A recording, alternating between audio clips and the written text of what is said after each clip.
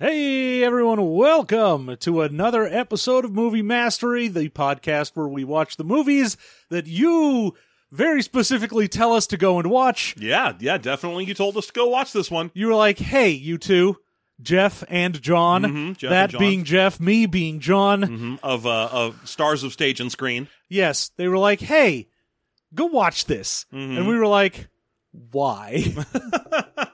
Well, I mean, this one's got a bit of a story to how we ended up watching it, but yeah. Yeah. Because you told us to, and then we did. The end. Good. What a story, right? What a great story. Man, Good story. there was a movie we were supposed to watch this week that we could not get a hold of, and it made me very sad because it looked terrible. I mean, it was a movie that Red Letter Media had done on one of their 70 shows they have. Yeah, but then you could have us review it, and then you wouldn't have to listen to the Red Letter Media guys. No, I know. What I'm saying is I was modestly familiar with it already, and you're right. I wouldn't have to listen to, like, Rich Evans say something racist and then cackle like a cartoon witch. Like, I know that's just sour grapes because he's like the most famous weird dumpy little man in the world. Yeah, and I wish I was the most famous weird dumpy man in the world. Well, you'd be a big dumpy man. Exactly. Well, that's why I left Little out. You can still get there. All you have to do, you don't even have to climb over the ladder. I just have to eat Rich Evans. Yeah, exactly. Eat Rich Evans, maybe Danny DeVito. Yeah, eat the rich is what I'm saying. When I say that, what I mean is... That's what everyone means when they say eat the rich. Yeah, eat the Rich Evans. Yeah, eat the rich Evans, and also Mike Stacklasa. Jack Packard's okay. We watched Mackenzie's Island, which I keep having to look over and make sure that that is the title. I don't even think the movie wants to be sure that that's the title because it shows up in like the smallest font. It is. This is a movie. Sure it is. Technically. I feel like even that's an arguable point. So this stars Hulk Hogan. This is once again. Sure it does. We have gone to the Hulk Hogan well. Mm-hmm. I think this might be the last time. God bless him. I love all of his terrible movies, and there are still so many more that we could do. Let's not God bless the racist. No. God bless the movies. Okay, there you go. God bless the cinema and the US of A. Yeah. That's not racist. Yeah, definitely not. No. The parts of USA that aren't racist. This garage. That's not true. That's probably racist. There's a big racist raccoon right over there. Damn it, Rocket, get out of here. Ducks ain't people. But the movie itself, before we get, into the full spoilers or anything, this is basically just a full fever dream. Mm-hmm. There is the hint of a plot to this movie, and otherwise stuff just sort of happens. No, really. Like, I don't think it would be possible for Hulk Hogan to improv his way through an entire movie. I just don't think that's not the kind of actor that he ever was. No. But it sort of feels like the writers did. No, like they were writing it in real time. Yeah, it feels like every day you would show up to set and they would just hand you the newest scene. Yeah. And you'd be like, all right. You're like, what the fuck? And they're like, well, this part of the island is available right now, so we wrote a scene that uses that. Look, we found this thing. We're going to put it in the movie. My cousin has this thing. He wants it to be in the movie. We're using it. It's like the first movie I can think of that feels like it was filmed entirely via scavenger hunt. They were like, just go get us stuff and we'll put it in the movie. I found Grace Jones. Great, she's in the movie. Put me down. Put me down. Hiss. It is it is straight up just a cartoon, and it's weird because tonally this movie feels like it should be for children. Mm-hmm. That's the thing. That's a big part of this. And if we want to talk about the tone thing before the break, then sure. Every Hulk Hogan movie is essentially the same movie, right? Like, there's a couple that stand out because he's not, like, as much of the star. So, obviously, you set aside things like Gremlins 2 and whichever Rocky he was in. I mean, anytime you're talking about a Hulk Hogan movie, not a movie with Hulk Hogan in it. All the Hulk Hogan starring vehicles are Hulk Hogan is the world's greatest man. He has a weird sense of authority, but at least it's backed up from somewhere, and he is a hero to all children. That's his thing. Even if he's mean to some of the kids, it's because they're bullies or something, and he's being he's being good for the good kids. Yeah, the baby Mila Kunises of the world, and so on. He is definitely a Santa with muscles. Exactly. So now, just picture if that movie happened exactly like that, but there was no sense of authority anywhere, and also, even though he still acts like there is, and there are no children at all, but he still acts like I'm a role model to children, but there's none around. It's it's very weird to have a movie that is so very clearly trying to be it was a fun adventure thing for kids, but then forgets to like plot-wise do that. It's just like, we tonally made this a fun kids comedy movie, but the plot isn't, and it's very at odds with itself throughout the entire movie. Yeah, like I know it's a common joke nowadays to say a movie feels like it was written by one of those AI proc generator scripts or whatever, but this one feels the closest just because it like misses it basically writes a perfectly functional Hulk Hogan movie script, but misses a number of key important things that are usually part of it. And it makes sense if you're like, write me a Hulk Hogan movie script where he like finds treasure on an island, and they're like, you got it, here it comes, based on previous Hulk Hogan algorithms. It's honestly, it feels like someone had the base outline for a script. They're like, I've got the skeleton and a couple storyboards of what I want this movie to be. And then someone came back to them and said, great, we're doing it, and Hulk Hogan is on board. And they went, oh, fuck, I have to make this a Hogan film? And then they just started redoing certain things to make it more like that, but they couldn't change the skeleton. Honestly, I feel like all the name actors in this movie were added late. And they were like, well, we got to rewrite shit. Which is why the whole movie features Grace Jones being this character who apparently they tried to catch for forever but never met. So when they finally meet her, they think she's going to be a guy. And then the whole rest of the movie is her being like, you thought I was a man, but I'm not, and I can beat you. And it's like, I feel like the only dialogue they added for this character named Alonzo is her pointing out that she's not a man, even if you thought she was. And everything else is just what it was already going to be. God, man, spoilers. We're not even at the break. I know, whatever. Oh, you know what? We'll be back after the break. You don't get to do that. It's my show. Oh, okay. I'll pause when I say we pause. Okay, go ahead. We're going to keep going. Damn it. We're never going to get into the actual movie. We're just going to talk in vague generalities. You're just going to pipe some theme music over this conversation as it's happening. All right. Fine. We will go ahead, take our little break, play some music. We will come back with the full in-depth spoiler review of Mackenzie's Island. Right after this break. No, not after this break. After this one. This one. Yeah. This came out in, 1998. 1998. 1998. On an island in the sun, we'll be playing and having fun, and it makes me feel so fine I can't control my brain. Okay, we are back. It is time to talk about Mackenzie's Island. Yeah, that's the title they went with. It really does feel like it was just the title of the working script, and they were going to name it something, like, oh, The Treasure Adventure, or... Well, because it feels like the skeleton script title, because you're like, oh, the whole thing takes place on Mackenzie's Island, and it's supposed to be like this treasure from a dude named Mackenzie that people are looking for. Yeah. Great. Except they mention that dude's name and the island's name like twice in the whole film. Yeah. There's a point near the very beginning where Hulk Hogan does a weird thing that's supposed to be heroic, but clearly is not.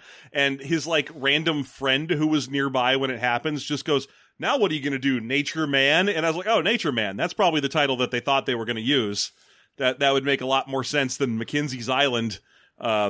Written in blue text on a black font for a half second in the first 30 seconds of the movie. I know I'm harping on that. Like every movie doesn't have a huge important title sequence, but this one looks like a TV movie establishing shot.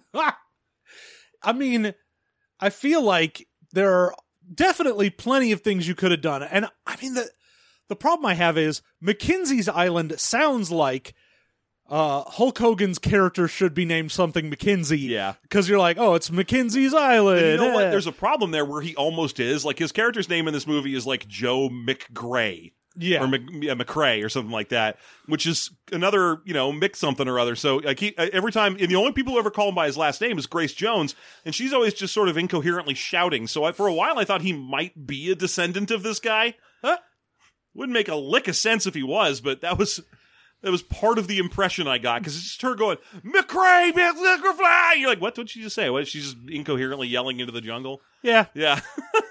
You know, that's the nice thing is they don't give you the script for the day.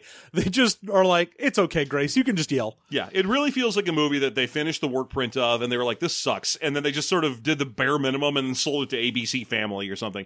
And 98 is late for Hulk Hogan, too. Yes. Because it's the when same I year saw as- 98, I was like, you gotta be shitting Well, me. he already looks old as fuck. Like, he's got a sidekick in this movie all the way through, played by Robert Vaughn, who you'd remember as, like, the bad guy from Superman 3, but he was also in a lot of old shit. He was in The Magnificent Seven. Oh, he's been in a ton of stuff, and I love every time he shows up. Yeah. Because he plays a very similar, like, keel of character, Mm-hmm. and he plays that here, which is amazing because everyone else, like I mentioned, is in a full fucking Looney Tunes movie, and he is like, hello, I'm just here. He kind of also is playing a Looney Tune, but he's playing one of those, like, above-it-all Looney Tunes. He's like a droopy dog, where everyone else is playing, like, I don't know, the Tasmanian Devil, where they're all just whirling around and trying to start shit. And he'll just stand there and be like, I'm a secret agent. And they're like, well, okay, fine, but can you please stand there? Yes. And then they find him in the next room, and he's like, I'll tell you how I got here so fast. And they're like, no, please don't. It's a cartoon. We don't want to know. The answer is there's 500 Robert Vaughns. I love that every time you do a cartoon character, it is just fucking boo-boo. I don't know, Yogi. Yeah, I'm like, Maybe I should stick to that one. I feel like that's the same guy, though. Droopy dog is much more like this. Hey, my yes was pretty good. Oh, I'm so happy. Fine. But yeah, he's just a different kind of cartoon character. It's just funny because there's a point in the movie where he like tries to explain why Hulk Hogan should listen to him, and he's like, I'm a few years older than you, and that makes I'm very wise. And I was like, I don't know, man. I don't know how much older Robert Vaughn is than Hulk Hogan, but it doesn't look like a lot. This isn't like a Tommy Lee Jones and Will Smith situation. They just look like two old. It's more of a grumpy old men situation. But yeah, 98 is the same year that Hulk Hogan was in High Noon or Three Ninjas Kickback, High Noon at Mega Mountain or whatever the fuck. it's just no kickback. That's the second movie. The second movie. But yeah, this is like his worst year. It's a bad year for Hogan. and Hogan has had some famously bad years. The thing with Hogan in this movie is that he's got too much stuff. Yeah. They gave him too many things. It's like when you start talking about like the man with the golden gun and you're like, my dude, you have too many things. Bond villains are supposed to have one thing. Yeah. But you're like, I only kill with a golden gun and I only kill for exactly $1 million and I have 3 nipples. And you're like, dude, just It's too much. pick one thing. And it's the same thing here. Hogan's like, yo, I'm a retired ex-cop and I've got, you know, a fun little like island friend who's my goofy sidekick buddy. But then I've also got a non-retired cop who is my other sidekick buddy. Also, I have a talking bird that won't shut up. Yeah. And you're like, you've got too many things, my dude. But let's just, I gotta go, I want to talk about the intro of this movie because. Oh, of course. Because it's amazing. We open, it's just some nice island shots, and we get the first strains of the only song in the movie.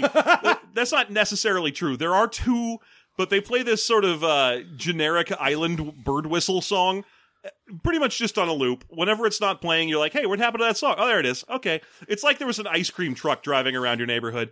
Also, both the songs in the movie kind of sound like cutting room floor Treasure of Monkey Island music. Kind of. And the fact that it's constantly in the background, you're like, this very much feels like it should be background music for a game. Especially, and the reason I say Monkey Island in particular is because occasionally when the tone switches from goofy adventure to goofy comedy, they will transition the one song into the only other song, and it sounds like whenever that game would do its like automated music transitions that it was so famous for. It just sounds shitty and bad. But opening scene, island shots. We get the title. We get there's a man. We can set this aside. Let's put this real quick. An old man who is dying scrawls a treasure map onto the shell of a sea turtle. Now, this sea turtle is alive and just chill for this. Yes, for the doesn't whole care. time. And it's not like I drew a circle and then an X. He has a detailed map of an island with multiple things carved on it. He's carving in drop shadows. He got a fucking compass in there and a very nice calligraphy 1867 or something. 1876. 1876 on there. And I'm like, what? How did this turtle just go, I'm cool with all of this? I'm assuming that, like a lot of people who have never actually interacted with a turtle in their lives, they assume that shell is like straight up removable and not. It's like. Oh, he didn't even notice? It's hair. Yeah, and not that the turtle shell is covered in turtle skin and that turtles feel it when you touch their shells. And if you carve shit into their shells, they notice immediately. Oh, yeah. But anyway, that all happens. That happens, and then he dies there on the beach. Then we cut to nice island footage. 2 guys on jet skis pull up to a beach, and right as they make their way towards the beach and pull in, you just see Hogan come up out of the water all Apocalypse Now style. He's out scuba diving. He's just like, 2 guys go by in jet skis, then he's like, this is the end, my only friend, Yeah, he just end. comes up out of the water. And then, this is what I meant when I was talking about how it feels like he's got the same sense of, like, authority that he has in all of his... But his other movies, he's usually, like, either super rich, or a cop, or an alien bounty hunter. Yeah. Something that comes with some kind of authority. Here he's a retired guy, but he's like, well, those 2 guys were speeding. So he goes up onto the beach, he sees the 2 of them looking and not even doing anything to a sea turtle. Oh, no, they're doing I stuff. think they just picked it up. No, they flipped it over. Oh, okay. And they're not turning it back. And why is that? So anyway, the upshot is that he walks up to them as they're doing something to a turtle and just goes, stop it. Like, all he says is, stop it. Now, at this point, the 2 guys whirl around and are like, what? And he goes, I said, stop it. And now, I don't know about you, John. I understand it's the world of the Hulk Hogan movies, but if I see a 6'7" guy with 18-inch python's brother, and he's like, hey, stop messing with some minor thing that's not that important to you, I'd be like, okay. But these guys are like, what are you going to do about it, you giant wrestle man? Oh, my God. It's like, all right, we're 2 sea-doo jackasses. We go jet skiing around. We find a turtle and we're like, let's flip this thing. Yeah. And then a giant dude is like, hey, quit fucking with that turtle. And you're like, fuck you, I will not. And you're like, why? Why would you do that? So he gets into it with them, and he manages to, obviously immediately take out one of them because he's Hulk Hogan. But the other one, gets around him and grabs him and is holding it. This is the thing. In this movie, Hulk Hogan loses fights. He doesn't, it's not even so much that, Hogan loses fights. It's Hogan gets into a predicament so that someone can hit people on the head with a hard object. Yes. Because that is always how it goes. No, it's the same thing every time, but it's just wild to me that we're finally seeing the movie where Hulk Hogan gets into, a scrape and is, not just, I'm fine with this because I'm a wrestle man. I'll make you admit you pooped yourself. Here he's just he keeps getting caught in headlocks. But yeah, he gets caught in a headlock, and luckily his metal-detecting random friend that just happened to be standing at the same spot on this random beach throws a coconut and knocks that guy out. Yeah. And then when he stands up again, he throws another coconut at him and keeps knocking him out. And I love that once they finally come to, Hogan's like, hey, you 2 were speeding on those jet skis, so you're going to have to walk home. You guys have done enough today. You got to walk home. Again, unearned sense of random authority. You can't just... How do you know those aren't their jet skis? Oh, they are. That's the thing. They might be rentals, but he's like, we're going to take those. You know what? You're not allowed to take jet skis away from people and take them to the police station because you thought people were speeding. That's not how that works. No. Honestly, you can't perform a wrestler's arrest. Yeah, even if you were a cop, the idea of, I'm going to make you walk home and steal your 2 sea-doos, I'm like, my dude, no. But this leads to my favorite part, because that's after they wake up and he sends them on their dumb way. Before that, him and his friend examine the turtle, because they're like, oh, you're going to help me flip the turtle over, put it back in the water. They flip it over, and it's got a treasure map carved on it, and the friend says, he has a name, doesn't he? Like Danny or something like that? Yeah, I'm here for...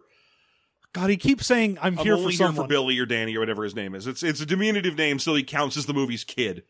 Yeah, Billy. There you go. So, but when they flip it over, it's got a treasure map, and Billy says, what is that? Now, again, let's make this clear. There's a perfectly beautiful compass carved into this turtle. There are the numbers 1876 in gorgeous calligraphy. And what does Hulk Hogan say? I think these were cuts made by a human. Thanks, Hulk. Yeah, you're right. That's not a naturally appearing 1876. I mean, nature is beautiful and mysterious, Billy. I thought this was a compass and year turtle. They're quite common. This is just a really old one, brother. It's so weird, because he's even like, the old girl, she must have been swimming around here for 100 years. And Billy's like, Dude, it said 1876 on the side of the turtle. 120 years, I'm- friend. 122. I'm pretty sure this has been floating around for a while. Maybe so has the script. I mean, then again, who am I to know? I don't know if someone was like, yeah, 3 years ago, someone caught this turtle and carved 1876 into it because they were an asshole. I tell you what, if it didn't hurt turtles to do that, that's all I'd do all day long is carve ancient dates into turtles and try and scare people. But it does It's like hurt that turtles. old release 4 pigs with the numbers 1, 2, 4, 5, so you can freak people out on where that number 3 There's is. some extra pig somewhere. Some pig is in here. Yeah, it's the same thing. I get turtles and I just carve years into them and maps, and people are like, ancient treasure. And I'm like, I don't know, man. I just put like a weird squiggle in an X. 1523. Why, that's when the famous diamond disappeared. Ah, the famous diamond.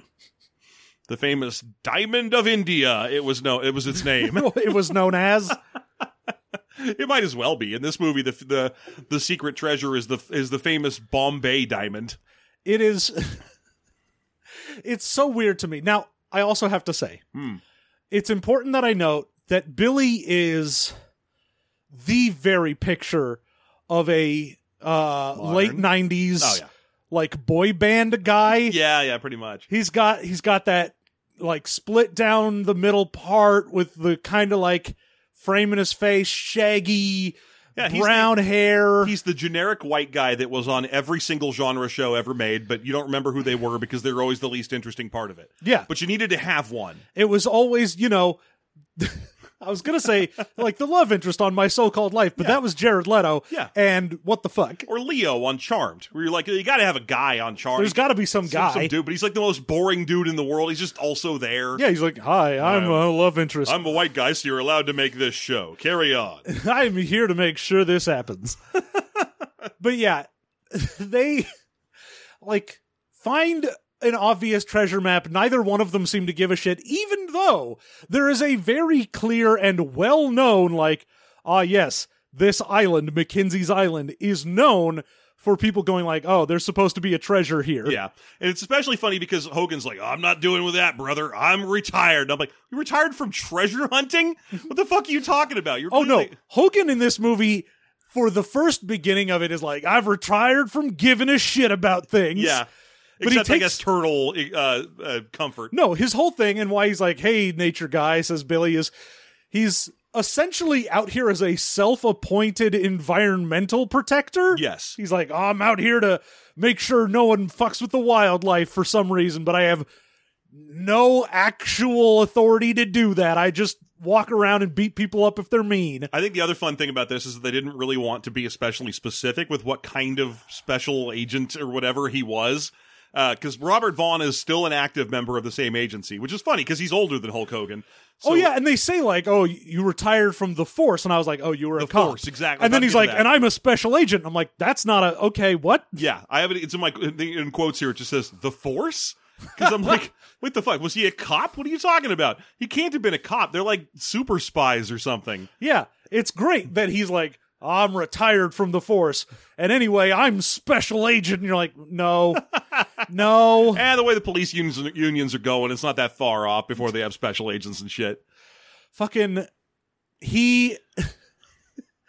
so we get him going like, all right, Billy, you're going to take both of these back to the police station, these Yeah. jet skis. And he's You like, know- but I got shit to do tonight. And he's I like, said you're taking them back, brother. you're doing it or else I'm going to punch you. And I'm like, you're the worst person. The fuck? You have no authority to do that. It's your fault those fucking things are there. Go tell some Coast Guard people that they're parked on the island at least. Yeah, like, just go, okay, put them on the fucking sand and then just tell someone to come get them then. Yeah, but he's like, I'm taking over your night, friendo.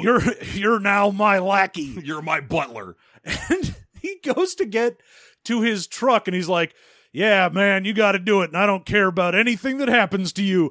And then he, from like a ways away, clicks the little button to unlock his car and the car explodes because famously, that's how you set up a car bomb is Mm-hmm. It's to go on the- off when the door unlocks. Yeah, it's on the door beeper to blow up the car.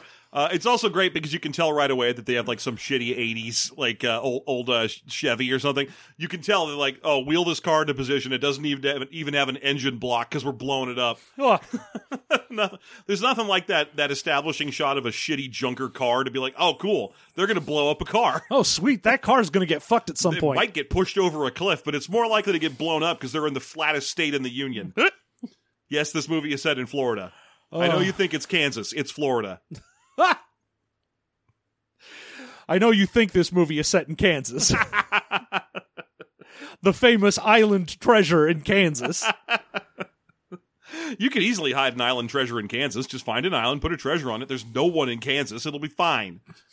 There's also no islands in Kansas. There's one.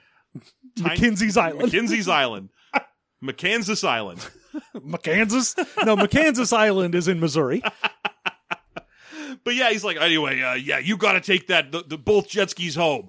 To the police, I mean. You have to go to the police, and you tell them that a different guy with no authority at all stole them at fist point from two guys, made them walk home forcibly, and then I guess they need to impound these jet skis. Because Yeah. a stranger said they were speeding. Yeah, it's like, oh, what are the charges here? I think they were speeding, though I have no equipment to measure anything like that, or even any sort of signage to be like, there is a speed limit on water, I got them on suspicion of speeding. and also fucking with a turtle a little bit. Yeah. They flipped a turtle, and they went faster than I think they should have. I'm an old man. Now, I would have come in to report that personally, but I sent my boy.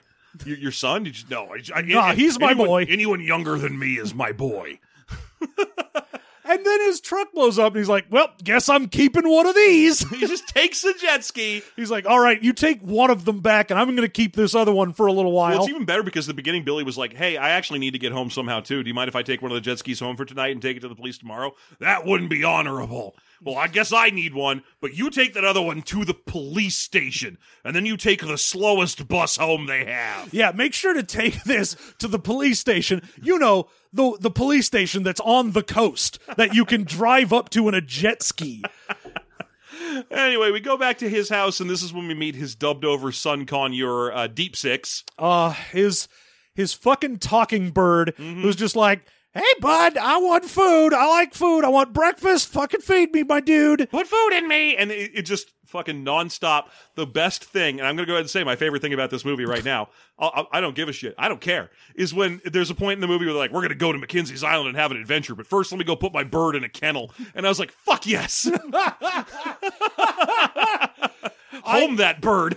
That is honestly, it was one of those scenes where I was like, oh, you got my note. Because right after that, when he finds the talking bird, is when fucking Robert Vaughn shows up and is like, hey, my dude, Alonzo is back. The person that we're chasing forever and never caught. And they're here, and I'm going to catch them, and I want you to help me. And they're going after Mackenzie's treasure. And he's like, that's dumb and bullshit, and I don't want to do anything or have any part of this. Yeah, no, I ain't doing it. I'm retired from the vague whatever thing we were. The whole thing, though, about Walter, which is what Robert Vaughn's character, is that he is Walter Denkins. Denkins. Is that he is very persuasive and awesome.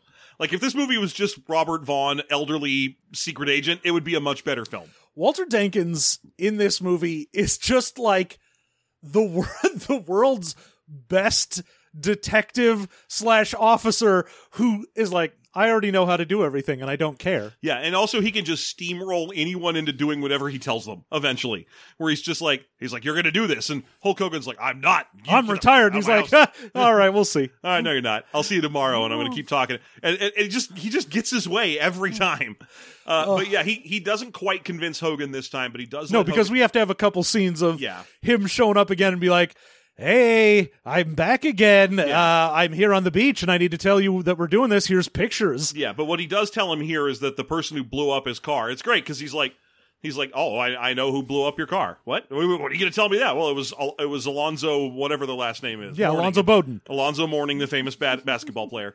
Bowden. Bowden? Alonzo Bowden. It's really Bowden? God. Alonzo Mourning and everyone else. But yeah, He's like, yeah, it was Alonzo, the person that we've been trying to hunt down. and Richter, kill. that's it. Alonzo Richter. I love his very matter-of-fact nature about everything throughout this. He is far and away the shining gem of this movie. Yeah, God bless him. But anyway, yeah, now we get Hogan going into town to get bird seed for Deep Six, his bird, where he goes, I think it might just be the same store from Deuce Bigelow, where it's a pet store where there's a lady who doesn't give a shit about you.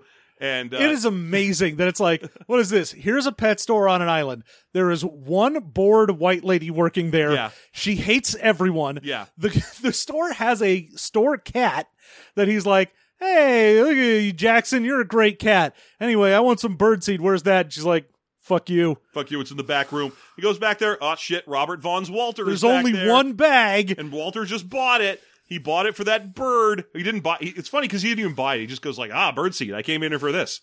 And then he's like, anyway, you need to help me because of Alonzo. And it's not even that. Hogan gets back there, finds the bag, fucking Dankins, like, creepily walks behind him, and then he hits him with the bag of birdseed and is like, hey, what the hell? You got birdseed all over me. Anyway, takes the bag. This is mine now, and I'm taking it. And just leaves. And then the lady at the front is, when he comes back up, he's like, hey, do you have any more bags of bird? It's weird you only have one bag of birdseed. And she's like, no. Also, you have to pay for the bag of birdseed that other guy just stole. I really wanted to be like, wow, is this Unearned Sense of Authority Island? Yes. What the fuck? It's also all white people island. Yeah, it's also that. Until you get to, the actual bad guys on Mackenzie's, where it's like mostly black people, the island. Yeah, well, what is this? Oh, the people who live on Mackenzie's Island, all white. And the bad guys, all black. Yeah. But yeah, the point where she's like, you have to pay for that guy stealing the birdseed. I wanted to be like, no. I'm gonna leave. I'm just gonna Call go. the cops if you want, but I'm gonna tell them that you're trying to get me to pay for someone else's shoplifting. Someone else's shoplifting, and then they'll arrest me for for stealing jet skis. Yeah. So you know what? You're right. I will pay for this. Yeah, hold on, wait a minute. I just realized I'm a terrible criminal. Oh shoot! I just beat two guys up and stole their jet skis, and I still have one of them. Never mind. Here's some birdseed money. Here, shush. Here's $4. I assume that will cover it. Here's my good friend George Washington and his good friends, 3 more George Washingtons. And he goes out and is walking along the street and quite literally bumps into the love interest, Sort of. She's for this movie. She's the whitest lady of the movie. It's a German lady Yeah. that he bumps into and is like, oh, I'm so sorry. You're so very, I guess, pretty. And she's like, oh, you're standing on my foot. That hurts. Oh, I'm sorry. I mean, she's pretty enough. I thought for a second that she was Toni Collette. I was like, oh shit, Toni Collette's it. No, wait, No. that would never happen. It's bad enough that Robert Vaughn is here. But yeah, there was a second where I was like, oh, Toni Collette, nice. No, it's not. It's the standard lady that you put as the love interest in Hulk Hogan movies.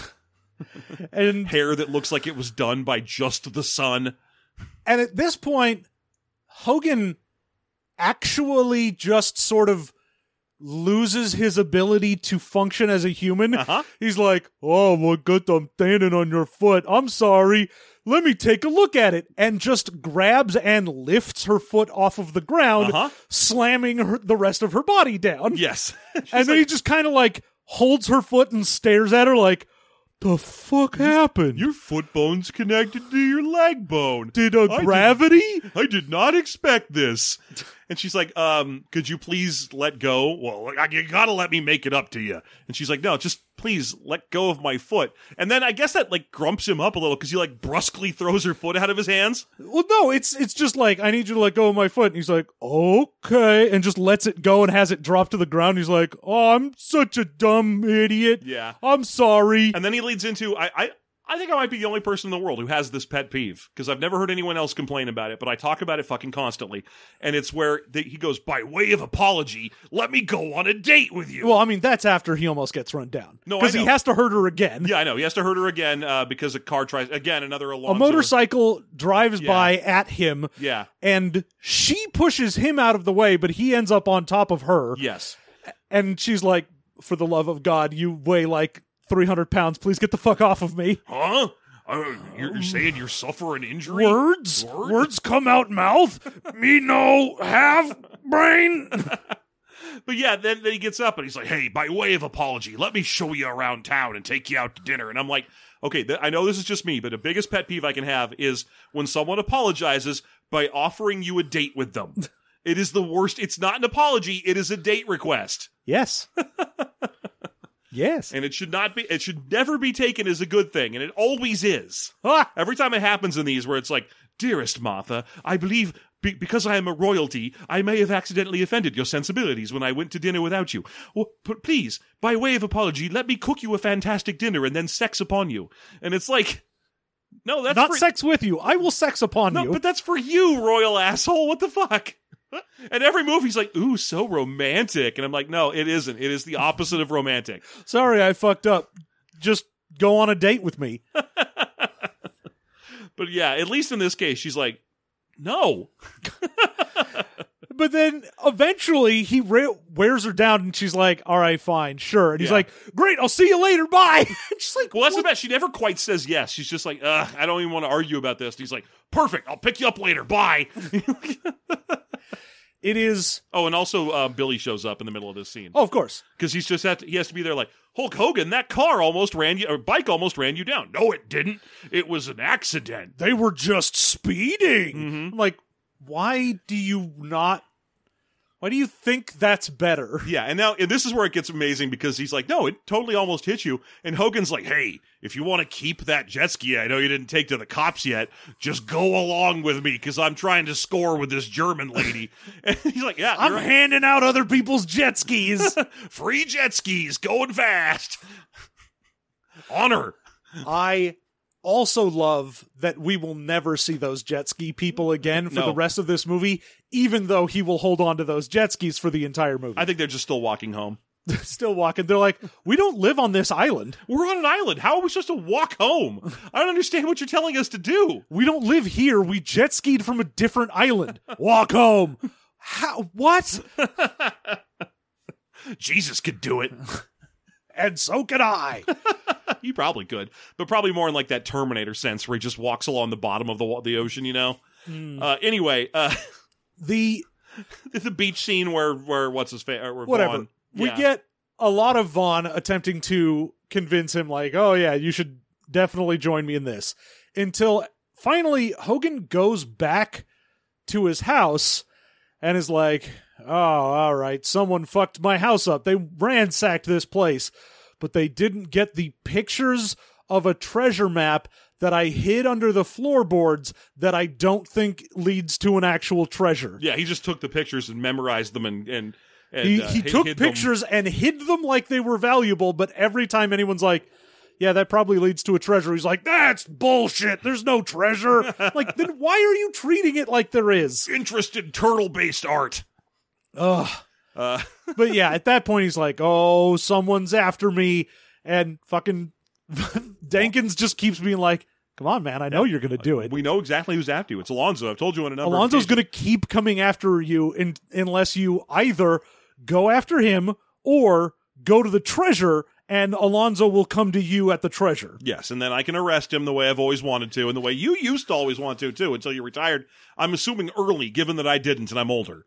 But then the house blows up, but they jump out just in time in a shot where, boy, oh boy, does Deep Six ever look fake for a second. Oh, yeah. He just runs out and grabs what appears to be a wooden block painted blue to be the bird. Yeah.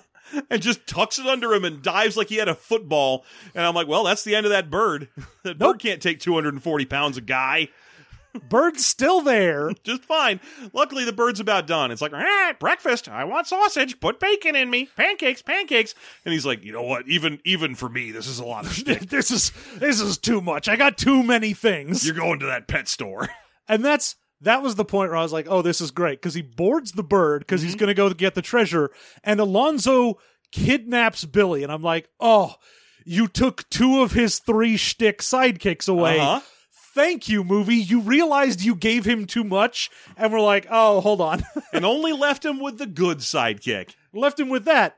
And then when they're going to go get the treasure, fucking Dankins shows up and he's like, all right, I got us a boat and we're going to go find that treasure. Also, here's that German woman you met the other day. And he's like, Why? What? Why? I don't know. I just figured a woman should come along. Who needed female companionship? And It makes sense in the long it term. makes sense in that you're like, oh, she's actually working for Alonzo, and the reason she's there is because, Denkins wants to have her around so he can use her as, like, bait to... false info. Yeah. Yeah. But it's the smart. fact that the fact that we don't know that, Hogan doesn't know that, and he doesn't say anything, is he just shows up and is like, hey, I found this lady. She should go on an adventure with us. Where people with guns are trying to murder us. It seems great. And Hogan's like, well, fuck it. Might as He well. tries to argue for a while, but the whole thing, Vaughn's argument style is once he says his piece, he just stands there smiling at you until you're like, God damn it, fine. Because Hogan's like, we shouldn't bring a woman with us. We don't need a random lady who's a German tourist from the. What is she gonna do? And Vaughn's just standing there like, well, what do you know, want? Yeah. I think it'll be fine. Fine, fuck it. All right, here we go. Yeah. It's funny to me that he doesn't bring Hogan in on. I mean, like, this guy used to be Hogan's partner. Yes. Bring him in on the. I had to assume that's why Hogan took early retirement, because of this fucking cryptic gnome he had to travel with. I'd get just sick of that shit eventually as well. Oh, yeah. Fucking Denkins throughout this movie is just like, oh, I know literally everything. Mm-hmm. I know where everything is, what's going on, who's who. I know the shortcuts around an island I've never been on. Yeah. I am, the world's best at everything, but I refuse to tell Hogan any of it. Oh, it's great how much of an asshole this guy is.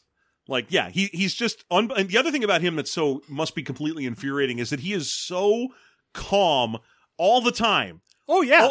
No matter what happens, he's like, want to get some lunch? He's just like, looks like your friend Billy got kidnapped, and we're going to have to go find a lost treasure that's been gone for 100 years. Do you want an apple? And you're like, wow, my dude. He is 100% chill. He is unflappable. Yeah. Like, well, let's set up some explosives. Let's go get them right now. Nah, we'll wait till the morning. I'm going to take a nap. He keeps making them wait till morning. This movie takes place over like a fucking week. Look, I'm 70 years old, and I'm not going to do this without a full night's rest, so why don't you go fuck yourself? But yeah, they head out to Mackenzie's Island, sure enough, and this is the first time we start seeing footage of our bad guy.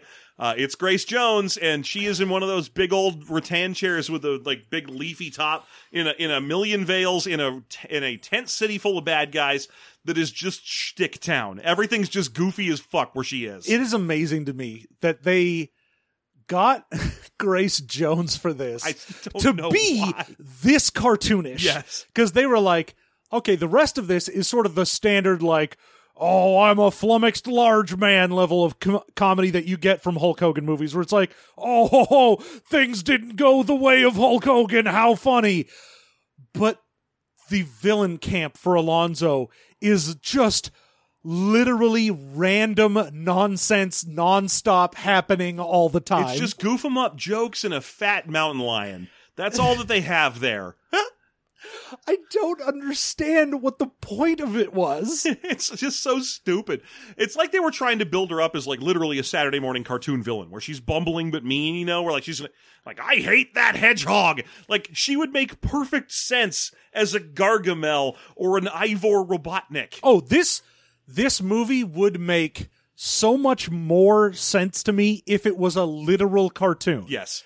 If it was, a half hour instead of an hour and a half, and it was just one episode of the Hulk Hogan Adventures, I would be like, perfect sense. This makes absolutely the most sense ever. Yeah. Alonzo's a bad guy who just bumbles around and has goofy henchmen, and then they stumble through the forest, and then they find some shit. Yeah. Yeah. It's very silly. But we finally see her at this point because she starts to like order people to go get like Vaughn Denkins and McCrae and to stop them or to follow them because maybe they know where the treasure is or whatever. But also because we have to see that she has a couple of bumbling henchmen and that she has Billy in like a cage that's just sitting in sand. Yeah. It's very silly looking. Oh, and also she has a fat elderly wheezing mountain lion. Which I think is supposed to be super threatening and scary, but it looks unhealthy. Oh, yeah. It's like, supposed to be like, ooh, I've got a mountain lion and it's my tamed pet. Aren't I evil? And instead it's like, man, Someone needs to give that poor mountain lion its asthma medication. Yeah, that thing needs to go back to what's her name from Tiger King, Ah, Jill something or other. Just give her back that cat. I know you borrowed it from one of those people, one of those terrifying people from that awful documentary. I'm so glad I never watched that. I missed that part of quarantine. The main guy himself is actually not that interesting. It's the weird rando other people who also own lots and lots of animals that were kind of fun to learn about. Yeah. Especially because a lot of them were like arrested like 3 days after the documentary. They're like, oh, man, you admitted to a lot of shit. Can't do that. Whoa, boy. Anyway, so she has a gross old mountain lion and she like yells at her bumbling henchmen and forces them to do calisthenics and it's that I'm just like, why is Grace Jones even here? Like, she should just be happily retired somewhere, living off Bond girl and Conan money. Nope. Doing this. Making another concept album, something other than this. The trip that they then make over like through they're going through a river, which is interesting because they're like, oh, this is Mackenzie's Island, but it's got some river that's running through it, so let's go through this river until we get to a point where we stop and go through the jungle. Yes. And when they get there, of course, Denkins is just like, well, you'll have to get all the stuff. My back hurts. I'm old. Goodbye. It's a running gag. And Hogan's like, oh, so I got to do everything? Yes, that's right. Anyway, do. Just stands there looking at him, just God. smiling. You're going to do it. You're not going to make me do it. I know you're not. You're Hulk Hogan. I'm Robert Vaughn. I'm 72. You can't make me. I can't be asked. And that is continually throughout this, where they're like, oh, we got to climb up this tree. Well, not it. Looks like you got it, big boy. You go ahead. I'm going to fall asleep before the end of this sentence. Every time. I just could not be asked. Do not care. Like I keep saying, if this movie didn't have Hulk Hogan and it was just the Robert Vaughn movie, it'd be great. Honestly, it'd be better. You'd still be fine if Hulk Hogan was in it, if he was just the bumbling sidekick, and it was a Robert Vaughn starring movie. Now, we've been going for a while. And we got to get to the point? Okay. I mean, we don't have to immediately, but man, this is the point where the movie begins to break down for me. Well, yeah, because it just turns into chases in the jungle. Exactly. Yeah. Because it just turns into, like, 45 minutes of the fucking Scooby-Doo going through doors scene. Yeah, basically it's like an I'm not touching you routine gets started. First of all, they have each other's fucking phone numbers because they keep calling each other to yell at each other about things. They're like, hey, I blew up your stuff. Yeah, I got your dude. Hey. And you're like, okay. Uh-huh. Also, it's just every once in a while, Hulk Hogan and Robert Vaughn will go up near their camp and sight things and be like, we should go in there. We'll wait until morning. We should go in now. We'll wait until morning. Fine, we'll wait until morning. And then I always give my way. And then they get spotted and chased and they hide somewhere and then they just go the fuck back like moths to a light. This whole part has like no structure. Well, one of my very favorite things is the entire time fucking Denkins keeps going, hey, we got to find that treasure. We're right here. You've got a map. We should just go get it. And he's like, I'm not here for treasure. I'm only here for Billy. I'm just going to save Billy. That's the only thing I care about. At one point, they manage to actually get in there, grab Billy, and get the fuck out. Mm-hmm. They get back to the boat, and he just puts Billy on the back, still handcuffed, and takes off, and Billy drops off the back. Never looks to make sure he's okay, doesn't secure him. His entire reason for being here is to I just care about Billy. I just want Billy. Anyway, when I get there, I'm going to treat him like a soda, put it on the roof of the car, and drive off. I especially like the point where he uses like a big heavy axe or something to get a lock open so he can get Billy out of a cage. And then Billy's like, quick, use that on my handcuffs. I don't know how to get handcuffs off people. And I'm like, yes, you do. You just hacked through a big metal bar. It's the same shit. But he's like, nope, comedy beat. You got to keep those on a little longer. And it's like, oh yeah, because he's like, oh, it took you so long. What are you, kind of botanist or whatever, for no reason? Mm-hmm. Like, there is no reason for him to make that joke outside of for him to then go, sorry, I can't undo handcuffs. I'm just a botanist. I'm like, But the original joke setup had nothing. This was literally said for the setup to a different punchline. There's no reason to... God damn it, movie. And also it causes problems and he's still handcuffed later. Like, just fucking do it. I thought you were supposed to be like a serious guy. This is the whole point of this that you've been saying for the past 20 minutes is you only care about getting this guy. Yeah. This is your friend. He's been kidnapped. You don't care about Treasure. But we can leave You don't him care about handcuffed. Alonzo, but also fuck this guy. But yeah, they just get chased around on the island. Then in that scene, that's the biggest boat chase of two. In that scene, they get chased by every boat the bad guys have, which leads to a great scene where I don't remember the actor's name, but they're the dude who plays like the number one henchman. Oh, yeah. Samson is the character. Yeah, Samson's the character. I feel like he's an actor I've seen in other things. Isaac Singleton Jr. I have seen him in other things. Yeah. He's great, but he gets on a jet ski that is already underwater, like it's broken. Yeah. And he's like, I'm just going to be dead serious as I try to chase you on this submerged jet ski. And he gets like 10 feet out into the lake and then just blumbles underwater. And you're like, what was your outcome? It was not sinking. It was already sunk. You were chasing them on the Edmund Fitzgerald. It also, this chase scene, having now seen several, Yeah. I very, very rarely, and I don't know that I want to say never, but maybe never, has there been a river chase scene that I've given a shit about because it is a group of people going in one direction and there is no way to not go in that one direction. Yeah. It's just, we're on a bike path and we're both going to stay on the path. The whole thing's shot from such a straight up overhead perspective as well, because that was just the only help. They could get a helicopter up above these Everglades and nothing else. It just made me want to play the old Nintendo game Cobra. The whole time it was on screen, I was like, ooh, I want to play some Speedboat Nintendo games. Fuck yeah. That would be way more fun than just watching several boats go down a river slowly. Yeah. And hearing every 2 seconds Grace Jones yell, "Get them! Get love them! Faster! I love that Go half get the them! time- Get them! We need to be faster! Faster, get them!" I love that half the time she doesn't even say a word. She'll just be like, rah! Get them! There's also a point where she's sitting in a speedboat with another guy driving and she goes, catch them or I'll kill you. Yeah. Great. Sure. It's so good. And obviously this is a Hulk Hogan movie, so there needs to be a wrestler cameo for another wrestler. And even though we see everyone in her camp like 6 times, Oh, yeah. he's not in any of those shots. No, this has to be after they go to the camp, rescue Billy, who then they lose Billy, so they have to go to the camp again to rescue Billy again, and they just are back and forth doing this. Yeah.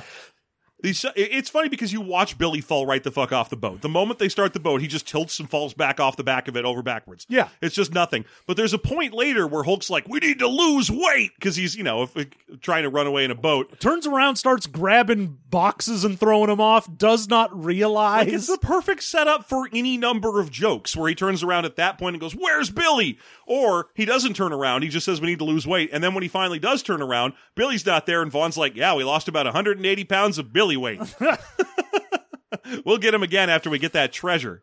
Hogan. Balea. But instead, he just goes, where's Billy? I don't know. Kids like to play hide and go seek. Maybe he's hiding. That's It's what children dude, do. You were watching him fall out of the boat, Vaughn. Yeah, you saw what just happened. And again, incapable of sharing No, information. does not give a shit about maintaining any open lines of communication. But this time, after this boat chase ends, which it just does, it just sort of ends. Well, yeah, because at one point he's like, well, we got to turn around and go get him. And stopping the boat to turn around and go back for Billy causes everyone else's boat to suddenly malfunction, I guess? There's even a scene where, McCrae and, I'm trying to use their real names, McCrae and Dankins are standing around having a conversation on the shoreline about how Alonzo is super ruthless and they need to go quickly and work hard to get past her. And she is floundering off in the water about 20 feet away from them, yelling for help. So they're just like, yeah, Alonzo's a real danger to everybody. She'll hunt us down and kill us. Help me, I'm drowning. I do not know how to swim. She's like right there. It is one of my favorite bits in this of we are in a boat and just having this, Alonzo is super deadly. Wherever we go, she will track us down. Help! Help me! I'm 5 feet away from you. At least kill me. Or, this is the perfect time to finally arrest me like you've always wanted. Nah, we're good. Let's do the treasure first. And so they do. They go and find the treasure. Yeah. They go find the treasure, First, which is... Hulk Hogan finds a shrunken head in a tree. Yeah, it's a bunch of nonsense where it's like, oh, this was on the map. I'm going to climb the tree that was on this map that was put on a turtle. There's a shrunken head up here. And of course, we know that Dankins already knows everything because as soon as he gets up there, Hogan's like, oh, and he's like, I bet he found a shrunken head. I found a shrunken head. Sure did. By the way, if you're wondering what that German lady has been doing with them up until this point, the answer is everything we've already said. Yeah. Nothing. She's just present. Also there. She just marks, she just votes present whenever they have debates or anything. That's the end of that. But at this point, they find the shrunken head, and he's like, I'm keeping this as a souvenir. And he's like, okay, there's got to be some other thing that we can find. And they go looking around, and then Sabrina, the German tourist woman, is like, there's something over here. Yeah, and that causes Dankins to fall in a hole. And if you think, well, Dankins can't fall in a hole, he's like he's the Tom Bombadil of this movie. Nothing bad could ever happen to him. You're right. He just pops his head back up and goes, I fell in a hole. I found Mackenzie's cave. And you're like, what? This is the first we're hearing about the cave. We knew it was Mackenzie's Island and Mackenzie's treasure. I did not know there was a Mackenzie's cave. But fucking Dankins did. Dankins was like, yep, I found it. Mackenzie's cave. Now, also, I did not hurt myself, and there is no problems here. Now, if you'll excuse me, I'm going to go use Mackenzie's bathroom and then take Mackenzie's shower. They go down there. Sabrina heads down first and then disappears, and they're like, what the fuck happened to her? Where Hulk Hogan like flips out. Where the fuck? You're down here. Where'd she go? And Vaughn's like, I don't care. I don't know, and I don't care.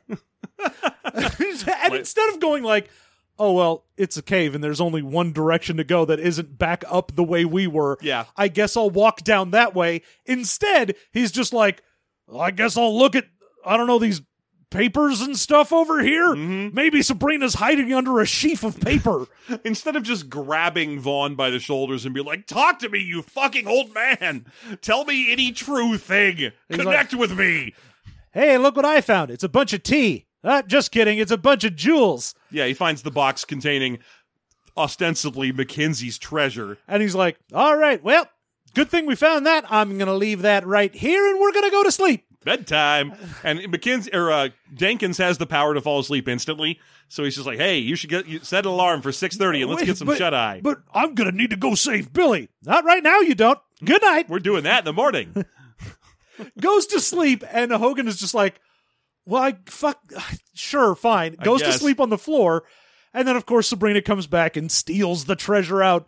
And then they wake up the next morning, and Hogan's like, the treasure's gone. And Dankins is like, yeah, of course it is. Sabrina took it. Yeah, she's working for Alonzo, and I needed her to take those because they're fake. They're fake jewels, and I wanted her to have them. I hope she tries and gives them to Alonzo. That'll be funny for me. It'd be hilarious. It'd be even funnier if she tried to abandon her and Alonzo killed her. It'd be great. Hey, anyway, I didn't want to tell any of you that. Also, there's probably a diamond in your fucking shrunken head. I already found that. I knew it was a shrunken head, a fake shrunken head immediately. Well, it may not be. So he's just got this giant cartoon diamond, the lost diamond of Bombay. Yep. And he's like, there it is. This is what fucking Mackenzie stole from the crown jewels, this diamond, and then fucked off to an island and felt guilty about it. So he carved the map on the turtle before he died. Yeah. And the map was to fake jewels, but also the real diamond. And it's like, but why did he put fake jewels there? I don't know. Fucking whatever. He found costume jewelry in 1876. Throw people off the scent. Duh. For me. Scent? I knew he was going to leave it for me. I'm a time traveler. It's why I know what everything is. Everyone's a time traveler. Except you, Hulk. And at this point, they go again back to go get Billy. And the plan is like, well, it's again getting late. So we're going to set up explosives. Mm-hmm.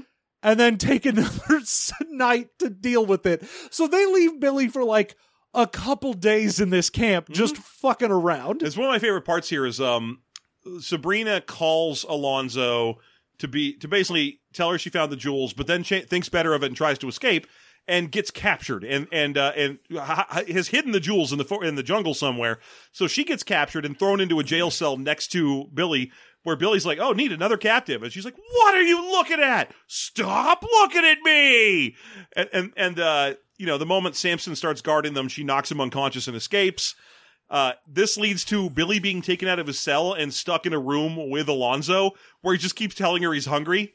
And eventually she's like, put him back in his cell and feed him. I don't want him to die, I guess. But also, this is the part where the calisthenics happen, where she's like, everybody in the camp, gather round. We're all going to do exercises. Yeah.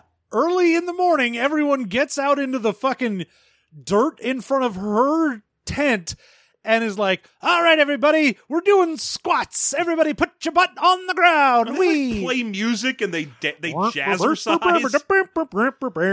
They're doing like bear walking music from a nature documentary. It's nice just because it's a break from that song that plays every other second of the film. Yep. So that's positive.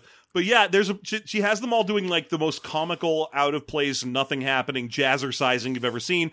When Samson, who has yet to have been knocked unconscious at this point, comes walking up and she's like, "Why weren't you exercising?" And she starts hitting him with a riding crop, and he's like, "You sent me on a mission. I have not been in the camp. I just got back." "Well, did you succeed in your mission?" She's like, still hitting him. "Of course I did." "Good. I'm gonna keep hitting you." And it's just it's just jokes. Yeah. Now, I also like the joke where a dude has to feed her mountain lion, and it's like a 5-minute fucking sequence of him being like, good kitty, please don't die on me. You are very clearly you're the only mountain lion in the world with emphysema, but I can't take any chances." There's in the morning when they finally decide to assault and he blows up all these explosions. One of my very favorite things here is they have a ton of explosions going off. Like, yes, they are just setting off constant explosions on all of the stuff. And Grace Jones wakes up and is just like, huh, and doesn't leave her tent. No, she just stays in there. And then calls out, "Hey, what's going on?" And I'm just like, you can't do this. This is not a four non-blonde situation. You gotta go see, man. You can't just figure out what's going on. Yeah, this is more of an Iron Maiden run to the hills situation than a what's up. But yeah, and all of her henchmen are just bumbling her. They're running around, guns out, just pointed at nothing out in front of them, as they're just gonna go and just run around. And one of them, I swear to God, he does the jump hood slide on one of the cars that's parked in the camp. Which again, why are there fucking cars in this camp? They're on a tiny island with no roads. Which is at least one of the decent jokes they make, where at one point, fucking Jenkins is just like, amazing how they can get these trucks here on this island. Yeah. Huh. And this is it. But he does that like jump and slide his butt along the hood thing, and then lands, dusts himself off, gets back up, and slides over the hood the other way. This movie is so fucking weird. It's just like things are happening and I have no rhyme or reason for why people are doing them. It's a lot. Like, I know this is a cliche to say, but it's a lot like watching a dream in progress, just because there's no logic to it. It just keeps jumping to various, like, different, slightly connected areas, but then people are just doing unconnected things. Yeah. So, at this point, we get our big other wrestler cameo. If you're wondering who it is, which wrestler gets the nod for this one? Well, it's the Big Show. Yeah, it's Big Show here to be the guy who's like the big fight for Hulk Hogan. And again, this is the kind of thing I appreciate, because we've seen a lot of wrestlers come through Hulk Hogan movies. You know, The Undertaker and The Undertaker again. One time there was The Undertaker.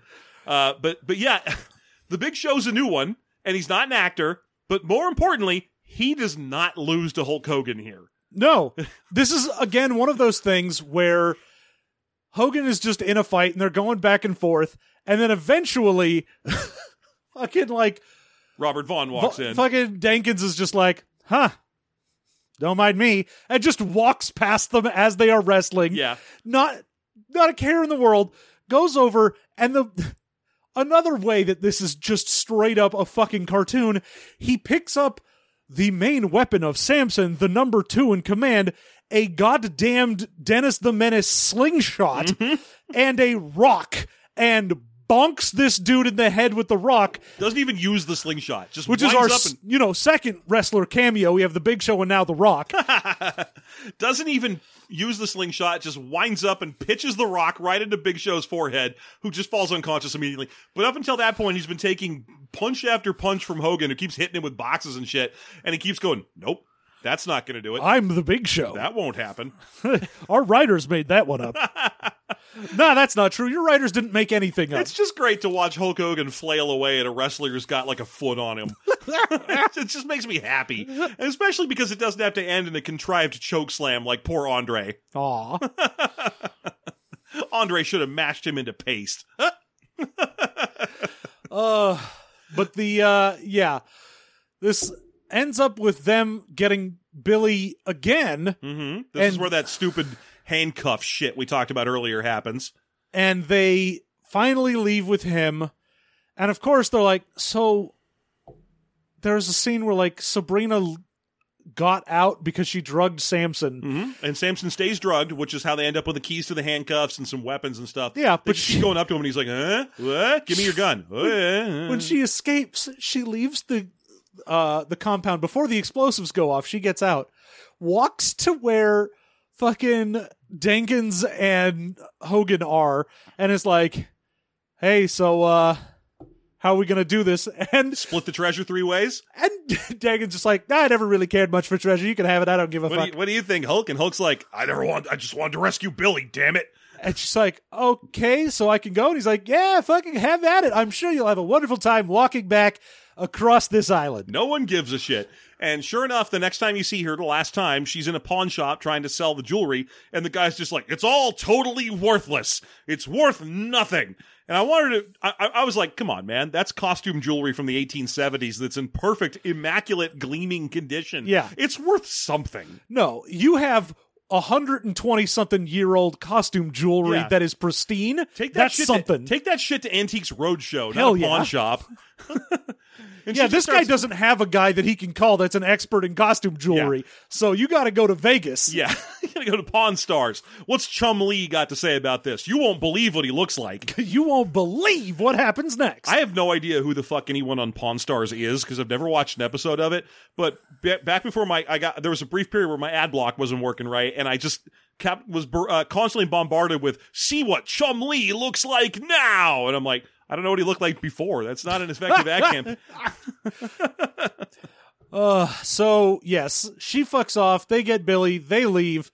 They manage to get back to the island and be like, everything's fine. Let's take this diamond to the police, brother. And then... You don't have to, you know. That's actual treasure. Like, Yeah, that's- it's not like that's a theft from the. I'm pretty sure the statute of limitations for stealing shit from England ended when we kicked them out.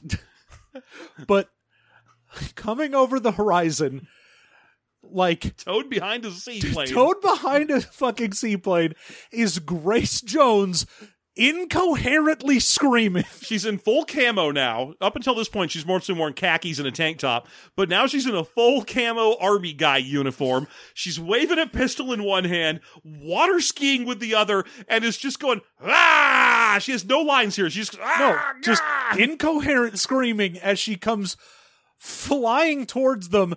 And they're all just sort of standing on the beach like, what the fuck? the most any one of the three of them can muster is a, huh. Yeah. And then she comes skiing right up to them, gun blazing or gun waving in the air in a circle, and Hogan just reaches out, grabs her, turns her around, and handcuffs her. And that's the end of it. There's not a fight. There's No. not even a confrontation. She skis up to them cartoon style, right up the beach to where they are, and he just goes, handcuff. And we're done. And done. And here you go, Jenkins. Here's your prisoner like you always wanted. Yep, I knew this would happen. Yep, I always knew this would happen. I'm a time traveler. Now I'm going to belittle you because you didn't handcuff her correctly. Oh, wait, you did. I'm going to belittle you anyway.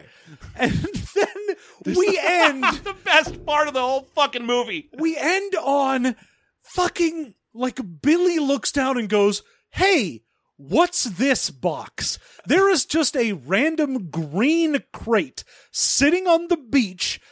didn't show up with fucking Grace Jones, She water skied here. yeah, she was water skiing, and the only thing she had was a pistol and screaming. And so they're like, what's this? And they open it up to 2 baby tigers. 2 alive baby tigers. One of them has a treasure map tucked into its neck, like its collar. And Hogan and Billy are both like, "Oh, adorable! Let's pick up and hug these baby I'm tigers. gonna own this tiger now. I'm keeping it." And of course, at this point, all of the side characters have to be in. So the bird is back and is like, "No, don't get a tiger. They're big cats. Bruh, don't like that. I don't want to be breakfast, rat. Breakfast, by the way. Feed me. I want food. I'm putting you back in a home, brother." But yeah, they just keep the tigers. And basically, Dankins gets a look at the treasure map, and he's like, "Ooh, a treasure map." And Alonso's just standing next to him. It's like, "Ooh, a treasure map." Ooh, treasure. And he's like, "Not for you. You're going to jail." Hulk? "No, I'm retired. I don't want any more treasure hunting. I just want to be a quiet tiger owner with no house. I just or want to have a bird and a tiger and live somewhere." Not in my house. It blew up. And also not anywhere I have to drive to because all I have is a jet ski and a tiger and a bird." I just keep collecting things. Maybe he also has a speedboat, and this is like the setup for Tropical Thunder or whatever it was called. Maybe this is the prequel movie to Tropic Thunder. Huh? Wait, Tropic Thunder is the fake war movie. Yes. What was his show where he had a speedboat? Something Paradise. Yeah. Thunder in Paradise? Thunder in Paradise? Yeah, that's the one. Okay. There you go. It's the prequel to that. I just assumed that Hulk Hogan stars in this movie because it was filmed in the Everglades and he was like around. They were like, "Hey, buddy, you're here." We need the most famous Florida celebrities. Well, all of them managed to leave Florida, so So we'll take Hulk Hogan, who is still Floridian. He's the one who won't leave. can't get rid of them. Fucking the when a hillbilly loser redneck like Tom Petty moves the fuck out of Florida, and Hulk Hogan still is like, "Nah, I'll stay here." Nah, it's good. And keep in mind, when I say that, Tom Petty is like my favorite artist of all time, and I absolutely love him, but he is absolutely a Florida dirtbag. He is, for sure. He is a born dyed-to-the-wool Florida dirtbag, and it's amazing. So that was the end of the film. So let's go ahead and get to our bests and worsts in fucking Mackenzie's Island. God, I get the 4th or 5th time to check the title. I keep being like, what the fuck is the name of this movie? It will not stay in my head. It's so crazy that it's like I had heard of this movie about a week ago, and until then I was like, I think I've seen every Hulk Hogan movie. I think I got them all. I'm pretty sure Yeah, I got it. I'm done. I don't have to watch any more Hulk Hogan movies. We saw every fucking stupid ass one of them. Oh wait, there's a whole spare one that fell out of the world. Robert Vaughn used his time travel powers to put this one just slightly in the past so no one can access it. Hey, Hulk Hogan, I put your movie into 1998. I'm a capricious god. Don't give me the ring. I can't hold it. I'm Loki. But yeah, you've already heard my best, so I can just reiterate it. It's the point where we see this fucking shtick bird, and he's like, "Now to put you in a fucking bird kennel. Now to get rid of you for most of the rest of this movie." Please and thank you." That was my favorite part by a mile. Oh, yeah. I mean, I am right there with you because of the whole, like, oh, thank God you got rid of 2/3 of his shticky nonsense. I mean, if it wasn't that, it'd be the scene where he looks at the turtle with a map carved on it and says, "These look like cuts made by a human." On a practical basis, I was like out here in my in our garage office watching this when it happened, and when the bird went into the kennel, I literally was like, "Yes, woo!" A third wrestler has entered the ring, Ric Flair. Woo! The bird is gone. My favorite thing in this is, God, it almost has to be, there's a point, I think after they get the treasure, while they are trudging to get Billy for the second time, and they're going through the jungle, and Dankins is just like, I'm going to take a second real quick, and Hogan's like, "Well, I got to keep moving. I'm just here for Billy. I only care about Billy. I'm going to trudge through this jungle, Yeah. and I'm not going to stop." And he's like, "Well, I think you're going the wrong way. No, this is the way to the camp." All right.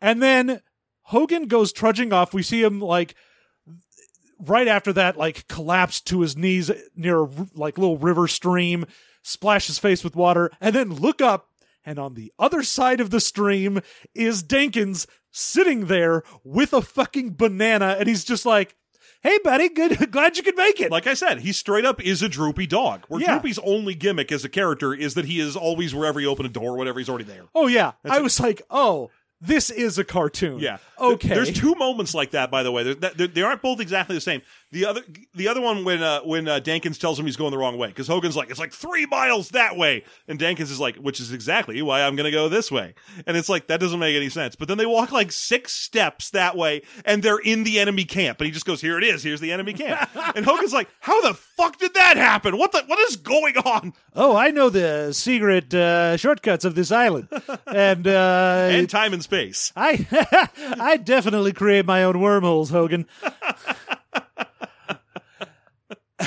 I'm Trafalmagorian. Dorian. Worst thing in the movie for you. I mean, ultimately, this movie, it's got to be the music. I mean, that is a great pick. Yeah, because it's just this one fucking island whistle song that plays, and it's not even a whole song. It's like the setup to a song.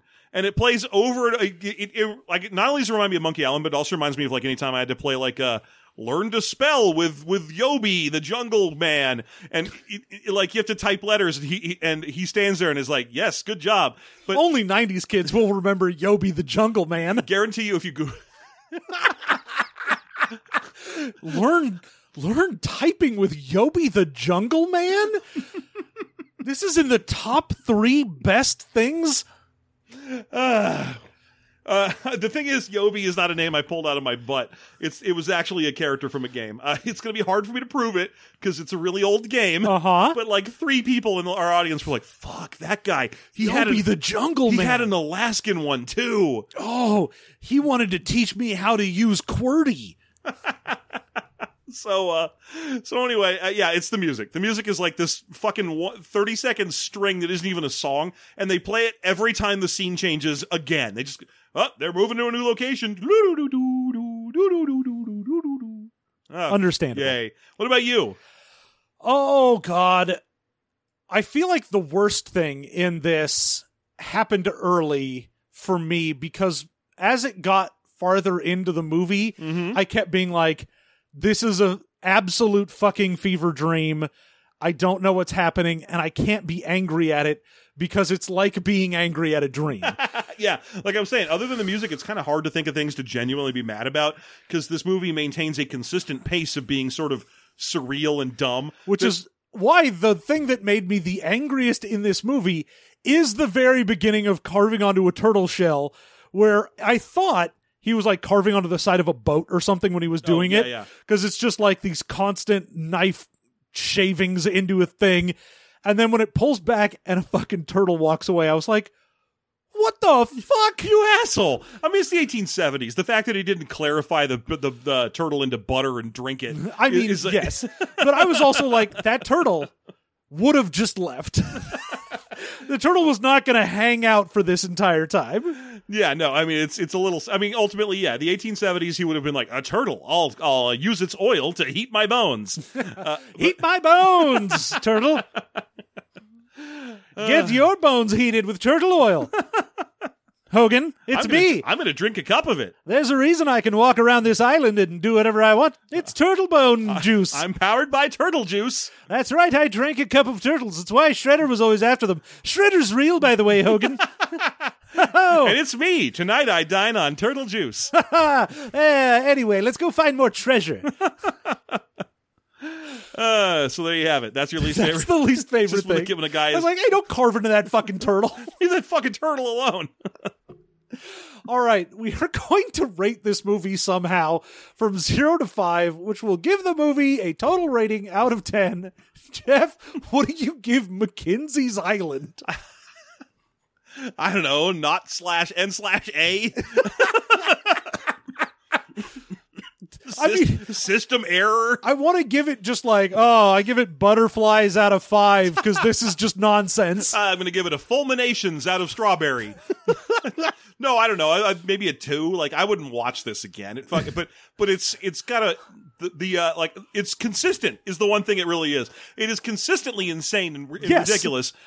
So at least there's that. But yeah, it's not good. It's like a 2. No, okay, I'm going to go ahead and give this let's go ahead and say a 2.5. Two It's and a half. just insane enough for me to have had that moment watching a movie where I tip over the scale from I'm angry and confused to now I'm right back on board. It's not quite the level of insanity that the Ice Cream Bunny reached, where I absolutely lost my mind. No. Well, the Ice Cream Bunny builds. You earn it. If folks have never watched Santa and the Ice Cream Bunny, it's a riff tracks thing. But it's just as crazy if you watch it without riff tracks, because it's just, Santa on a beach in Florida, and then a bunch of kids come up after he sings an awful song. But because it's this layered, like, Boring, film within a boring. film within a Yeah. film, and none of it is good, and it just keeps dragging for everything, and then it gets to the end, and it's so mind-bogglingly insane at the end that you're like, oh, I've lost my grip on reality. I wouldn't even ask us to review it like for the show, because it doesn't work as a review. No. You just need to watch. It's like a Shaggy Dog joke. It'd be like asking us to review the Pink Ping Pong Ball joke or the Aristocrats. You can't do it. But yeah, there you go. 2.5 for me, because eventually I just come right back to being on board. So that's a 4.5 out of 10. 4.5 out of 10 for Mackenzie's Island. If you watch this and it makes you go crazy, please do not blame us. But thank you so much for joining us. We love doing this, and we can only do this with your support. We're like PBS, but if you go over to patreon.com/System Mastery, you can support the show there. Any level that you support us at unlocks bonus content. Yeah. We've got stuff like for all of PBS. our shows. Yeah, you get a tote bag from Yeah. PBS if you support them. We're exactly identical to PBS. We are PBS. Except that unlike PBS, we will stop at nothing to kill you. Oh, sorry, to reward you. Yeah. Yeah. We are also PBS, but it stands for Penis Boner System. Society. We live in a penis boner society. But yeah, patreon.com/System Mastery. If you want our TV mastery, we are still going through some one episode and out TV shows right now. We have a very special guest with us for this episode. We've got TTRPG's darling Alex Roberts. Back again. I love that literally 1 year to the day from the last time she joined us. I love that we only ever have her on for like the bonus $5 episodes. Alex Roberts is only here if you are willing to pay for her, and she is only here to talk about dog stuff. So give it away. It's dog stuff this week. So please join us. Patreon.com/System Mastery. $5 level unlocks everything. TV Mastery, all of our bonus content, the Afterthought, Discord stuff. It's all there. It's all there, and it's all a deal. Hopefully you will join us there. If not, you can go ahead and leave us a cool review. Tell other people, word of mouth. Tell them to listen to us. It's great. Just be nice to us. Please be nice. I'm just some fucking guy. We're going through some things. I'm just a guy, and I'd like you to be nice to me. Thank you so much again for joining us. We will be back in another couple weeks with more movie mastery, and until then, you all have a good one.